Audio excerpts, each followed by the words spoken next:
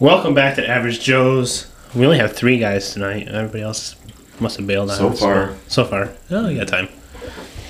So we got me, Mike, again, 2 weeks in a row. I know you're not. I got in trouble, so you don't say my name. He who shall not be named. Yeah.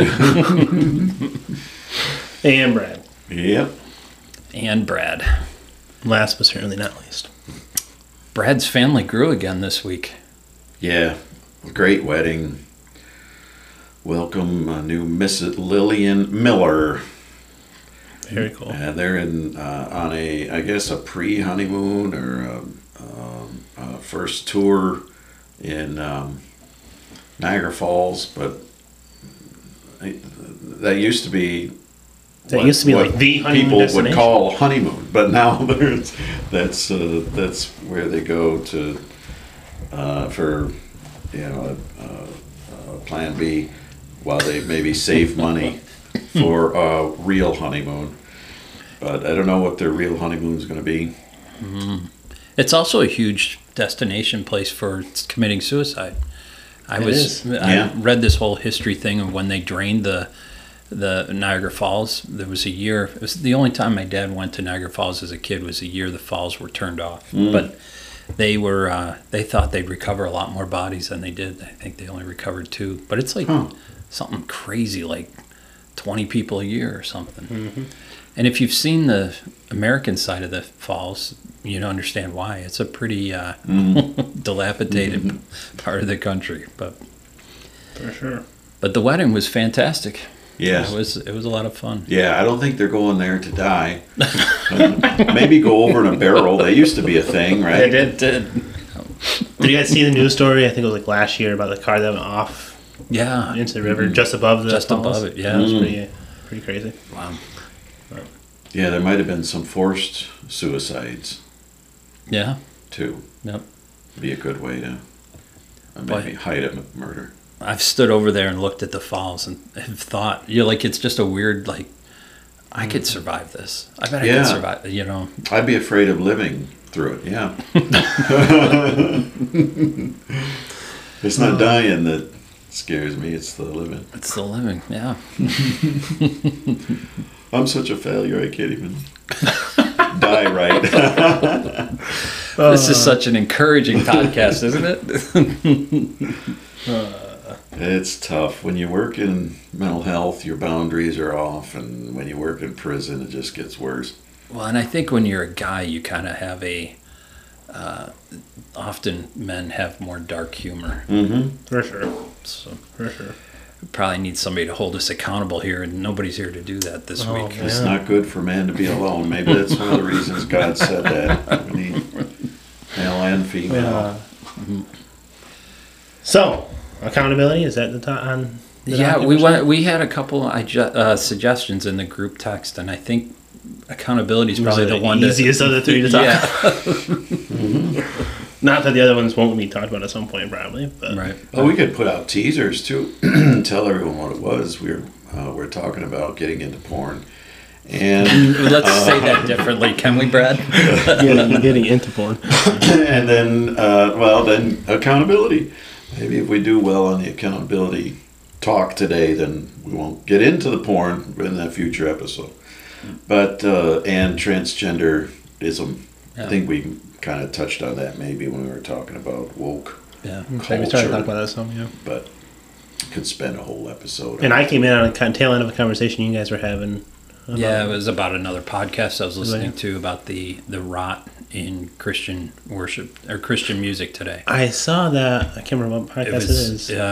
Cooper stuff. Is that? I saw it come across. I haven't listened to it yet. But it was phenomenal. He was really ranting, but a lot of the stuff he brought up was just phenomenal, and stuff that like I said, he named names, which you don't get a lot of people that'll do that within the industry, and music that we listen to, people that that are well-known Christian artists, and he really kind of brought to light some of the stuff that they're involved in, and you're like, whoa. And that's the thing, you automatically assume, since they're Christian, right, that they're good to go and that should be able to support them no problem. And yeah, not so much. So That's a good illustration for accountability too, because he is, by doing that, trying to keep guys accountable. Do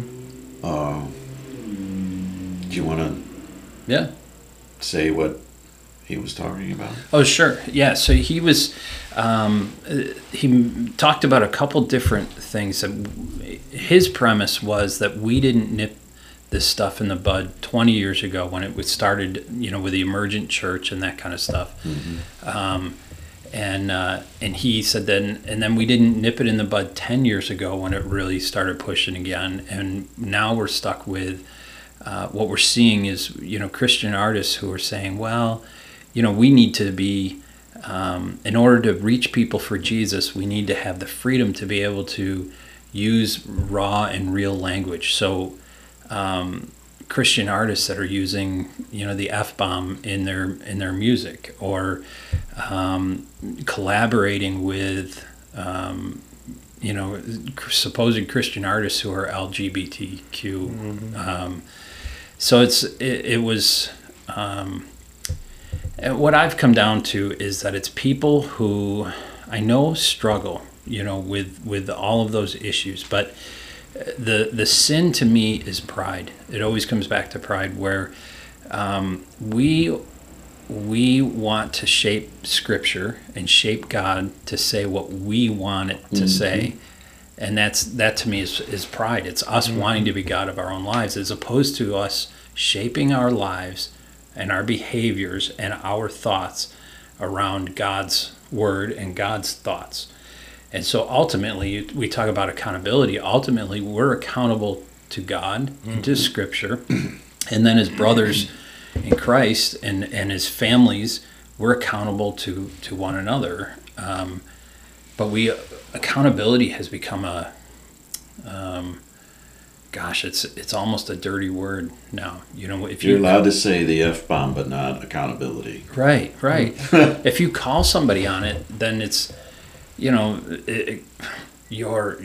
judging, you're a Pharisee, and when I grown up with Young Life, we had people that, there was big time accountability, but we mentioned porn. I had a group of guys who we were in, our Bible study with Young Life was called Campaigners.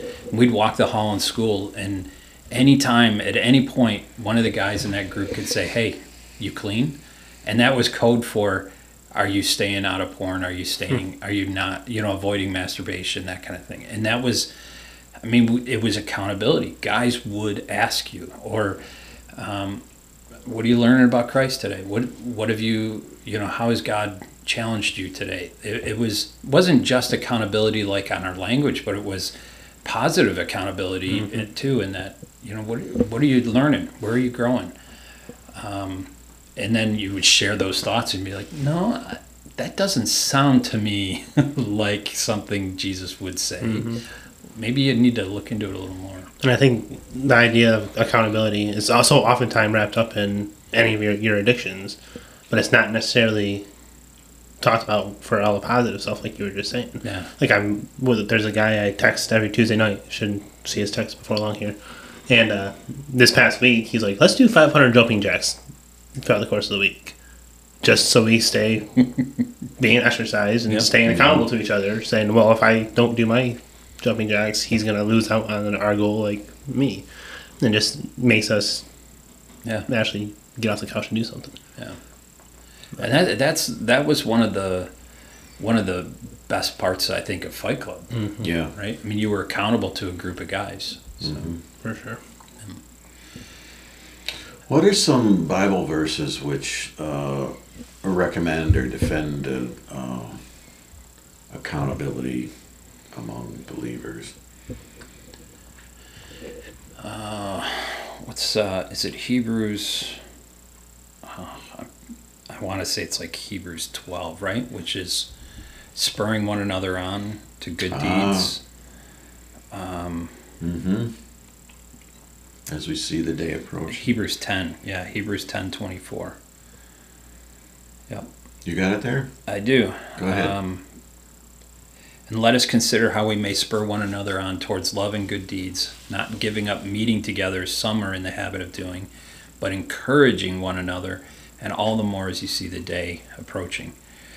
And so, and then the next verse, if we deliberately keep on sinning after we've received the knowledge of truth, no sacrifice for sins is left, but only a fearful expectation of judgment and a raging fire that will consume the enemies of God.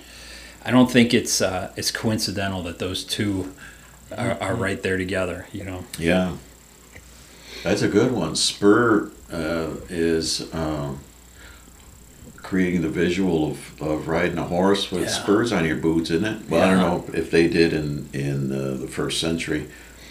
I don't know. They have spurs back then. But that is, wow, ouch. So we're supposed to do that. We're supposed to kick each other with spurs towards love and good works. I find that interesting because looking in Galatians, brothers and sisters, if someone is caught in a sin, you who live by the Spirit should restore that person gently. Mm-hmm. Yeah. So it's not a spur. Not ignore it. Yeah, there's right. But isn't that the proverbial pendulum, right? Mm-hmm. And I think the pendulum in churches now has swung so far to the other side that what they do outside of church, what they're doing outside of what we can see, that's their own business. Mm-hmm. But that's where, you know, and I know we'll do a podcast on pornography, but you talk about 70% of men in church.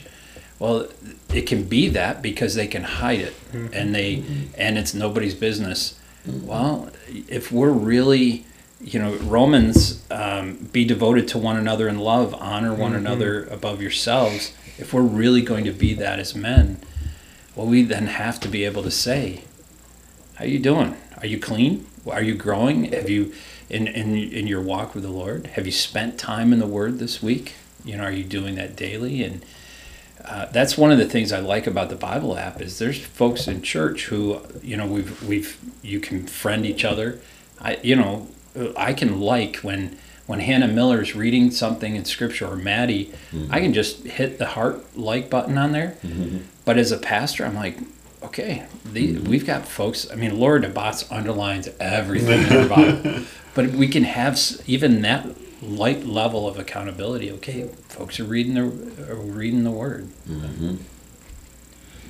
I've heard people in let's see, the Christian counseling world, like to say, it's not my job to confront anyone on sin or, you know, convict anyone. That's the Holy Spirit's job. I'm like, that's such a cop-out, because how does the Holy Spirit work? Through us, people. Yeah, and that's why I asked with the question. I had a couple of ideas in my mind, and you guys have come up with good ones. I suspect there are a lot of scriptures that encourage accountability, and you could see it even in some of the classics. I like the Great Commission, but the middle of the Great Commission is after they're converted, teach them to obey everything I commanded you.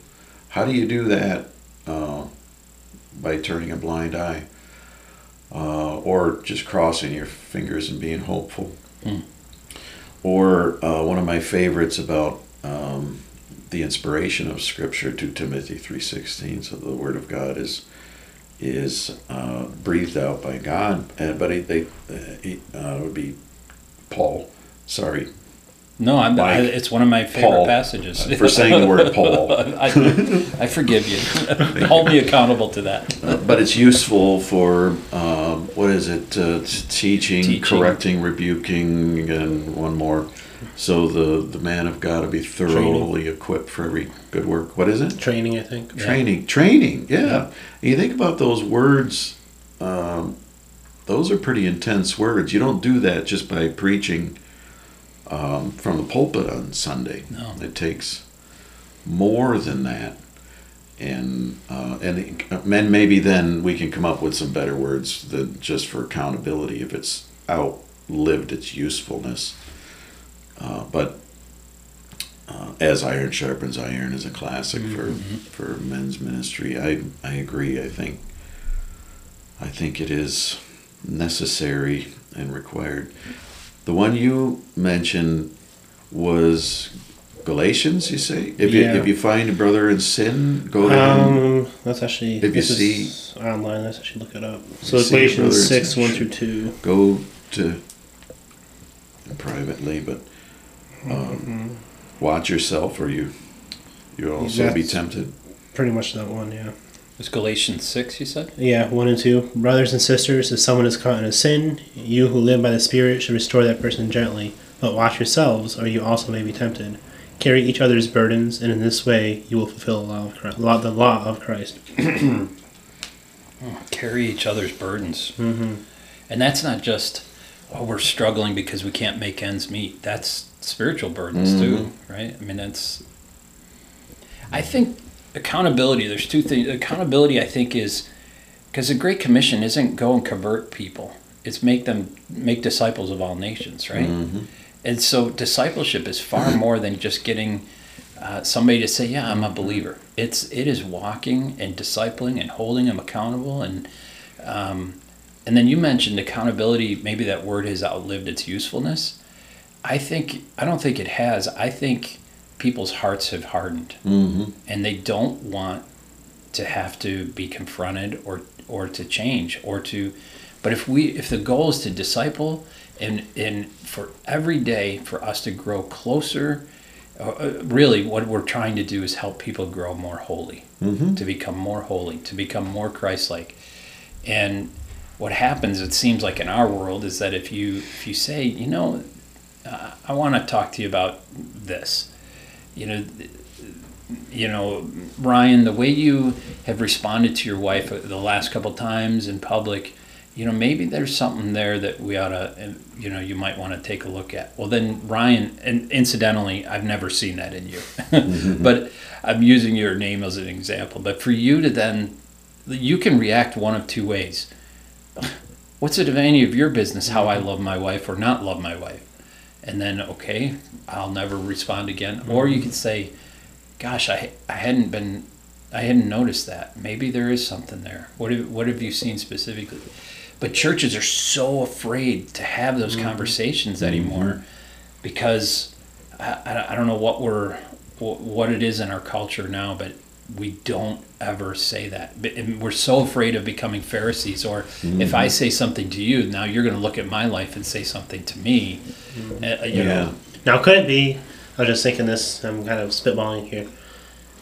For so long, churches did that whole brimstone and fire type thing. Convert or you're going to hell. I don't care. You can be the person on the street. I'm going to holler at you. Like we see certain churches in certain places. The fair. and they didn't bother making those relationships. And now the church has gotten to a point where they're afraid to do that, even when those relationships are built, because of what the mistakes they made in the past of trying to handle it. Yep. Yeah. The what was the word you said? Now I've lost. I really wasn't listening to what you said, I guess. But the mistakes of the past, and there was something else in there, and I lost what I had some thoughts, but go on. That is true. Not in my experience, but in what I've learned about the Free Methodist Church, and I have dabbled in fundamentalism fondly, and visited a couple of churches.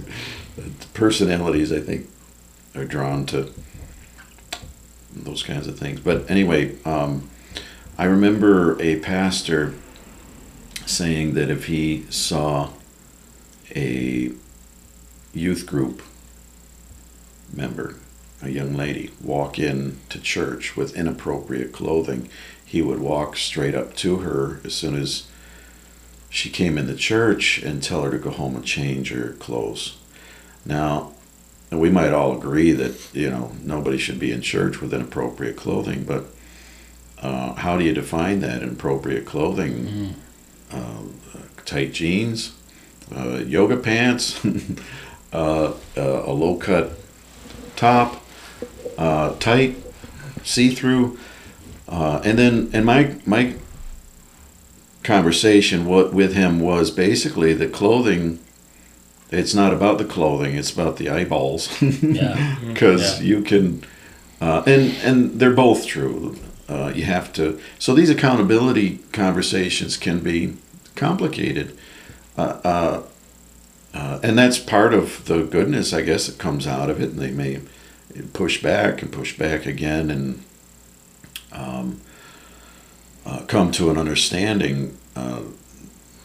I don't know. I mean, that question of clothing in church would be a nice one for us to address these days, but I certainly don't want to be the one writing up the policy.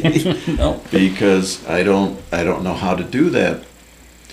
And there's stuff below that too. Sometimes they've never been taught, or they've come into church and it's they're young, first time they've come to church, or may not be even a Christian. And how do you and as a dad of daughters, it's not easy to find fashionable clothes that are not revealing. And I mean, there's just a lot of elements to that. My girls wear tight clothes that I'm not fond of, but so has Caleb.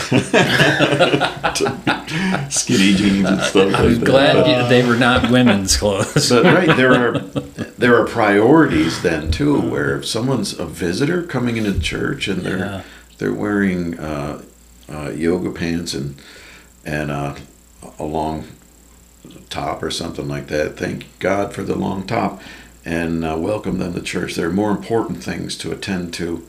I wonder what some of the women might have been dressed like when Jesus encountered them. The one who wiped his feet with her hair, or the woman at the well. That kind of thing. And the same could be said with the guys dropping the F-bomb. It might be a conversation, because there are. That might be an extreme example, but there's a lot of gray area that led up to that. Yeah. And I might actually agree with the gray area, which just leads to a slippery slope. And where do we draw the line? Right. And in what contexts? Anyway, I heard, I think it was Dallas Willard, said any kind of cursing or swearing, you might call it, involves an attitude of contempt. And I had to think about what does that mean? Contempt for God, I think. So then there's so then it is a heart attitude where anytime you spit out something like that, it's a dissatisfaction with the sovereignty of God. I am disgusted about someone or something that just happened, and I'm pronouncing judgment on it. Like, this should never be. This is wrong. I can't accept this. But it's a judgmental. It's a cursing, and that's why they call it cursing. Curses, I guess. But you say the big D. I don't know where you. I might normally have said that right now, but under the circumstances, I'm not going to. But I think the illustration is obvious. Then, if you darn something, and euphemisms come up in the Christian church and stuff like that. Well, and there's a contempt for, I think, what for God's sovereignty, where you're pronouncing judgment on something and you damn something. That's like cursing it to hell. Yeah. May you deserve, or I'm declaring that you or that deserves to go to hell. We don't get to judge any of that unless it's already been judged, I guess, something. But anyway, so it goes with the F-bomb. I'm thinking that someone says that in music, or it's not just, how do you say that without affirming it? Right. That's another, when you talk about the LGBT stuff, how do you love without affirming? Yeah. And for the F-bomb. It could be by saying it's the F-bomb and not actually saying it, and talking about with other guys. Then let's, it's not just wagging your finger. You shouldn't have said that, but let's talk about why. If I can't explain why, then maybe I'm the one who's wrong. Right. If he says, well, Paul said, I've become all things to all people that I might save some, then we might at least talk about the context of that. Well, Exactly. is that what Jesus ate and drank with sinners? So it's so simple, careless, Yep. lazy logic, and that's it. but then it takes effort then to sit down and say, all right, let's pull this up on our phones and read it together, because Yeah. I don't think you really understand what. And I'm not one to probably the example to set, because my prayer coming to Christ used the F-bomb. I mean, that was how I came to the Lord, really ultimately surrendered my life, and I used that word. And, to go back with the clothing thing with church, I think I'm more apt to say, like you, it's the clothing isn't the issue as it is the eyeballs. I would rather say, all right, let's look at Job 31:1. I've made a covenant with my eyes not to look lustfully on another woman. Okay, guys, these women are going to dress the way they dress, and we can't change that, but we can change our own hearts and change what we're looking at. And so that would be the place that I would be more apt to go. And then with the ladies, and obviously it wouldn't be us, it would be women with women saying, okay, what's going on? There may be a situation where that's the only way they've ever learned to receive love, is in, how they're dressed and how they're, how they're presenting themselves, that physical attraction is really intimacy. Well, it's not. And that we can teach from up front and from Bible studies. So for sure. It's interesting that we went down that path. I watched a reel the other day. I think it was on like Facebook or something, and it was, I can't remember who did it, but the whole premise of it was, we as Christian men need to set an example for our kids, via our wife, of what a proper affection looks like, of that, yes, the female body is amazing, but it is designed by God. It is another sentient being, and we are not to completely boggle over it or anything. We need to acknowledge, yes, God did make that beautiful woman, but she's not mine, she's somebody else's, and we need to. Right. I'm like, wow, that's powerful. Yeah, and that was another thing when we were, struggling with accountability and pornography and stuff growing up. I was taught, when you see a beautiful woman or see a woman that is attractive to you, and just say, thank you, Lord, because it was like that. Okay, that's the Lord's, and I'm not going to lust after something that is not, lust. I'm not going to lust after anything, but you're right. As fathers and husbands, I want to set an example for my daughters that is saying, don't accept anything less than this. You are God's precious daughter, and you deserve to be treated as such. And so don't, feel like you got to sell yourself out. I almost used Chris's word on the podcast that was never aired, but don't sell yourself out there so cheaply. You deserve to be cared for and loved, not for your physical body, which you did nothing to create, but for who you are and who your identity is. And we could do a long podcast on that. But for sure.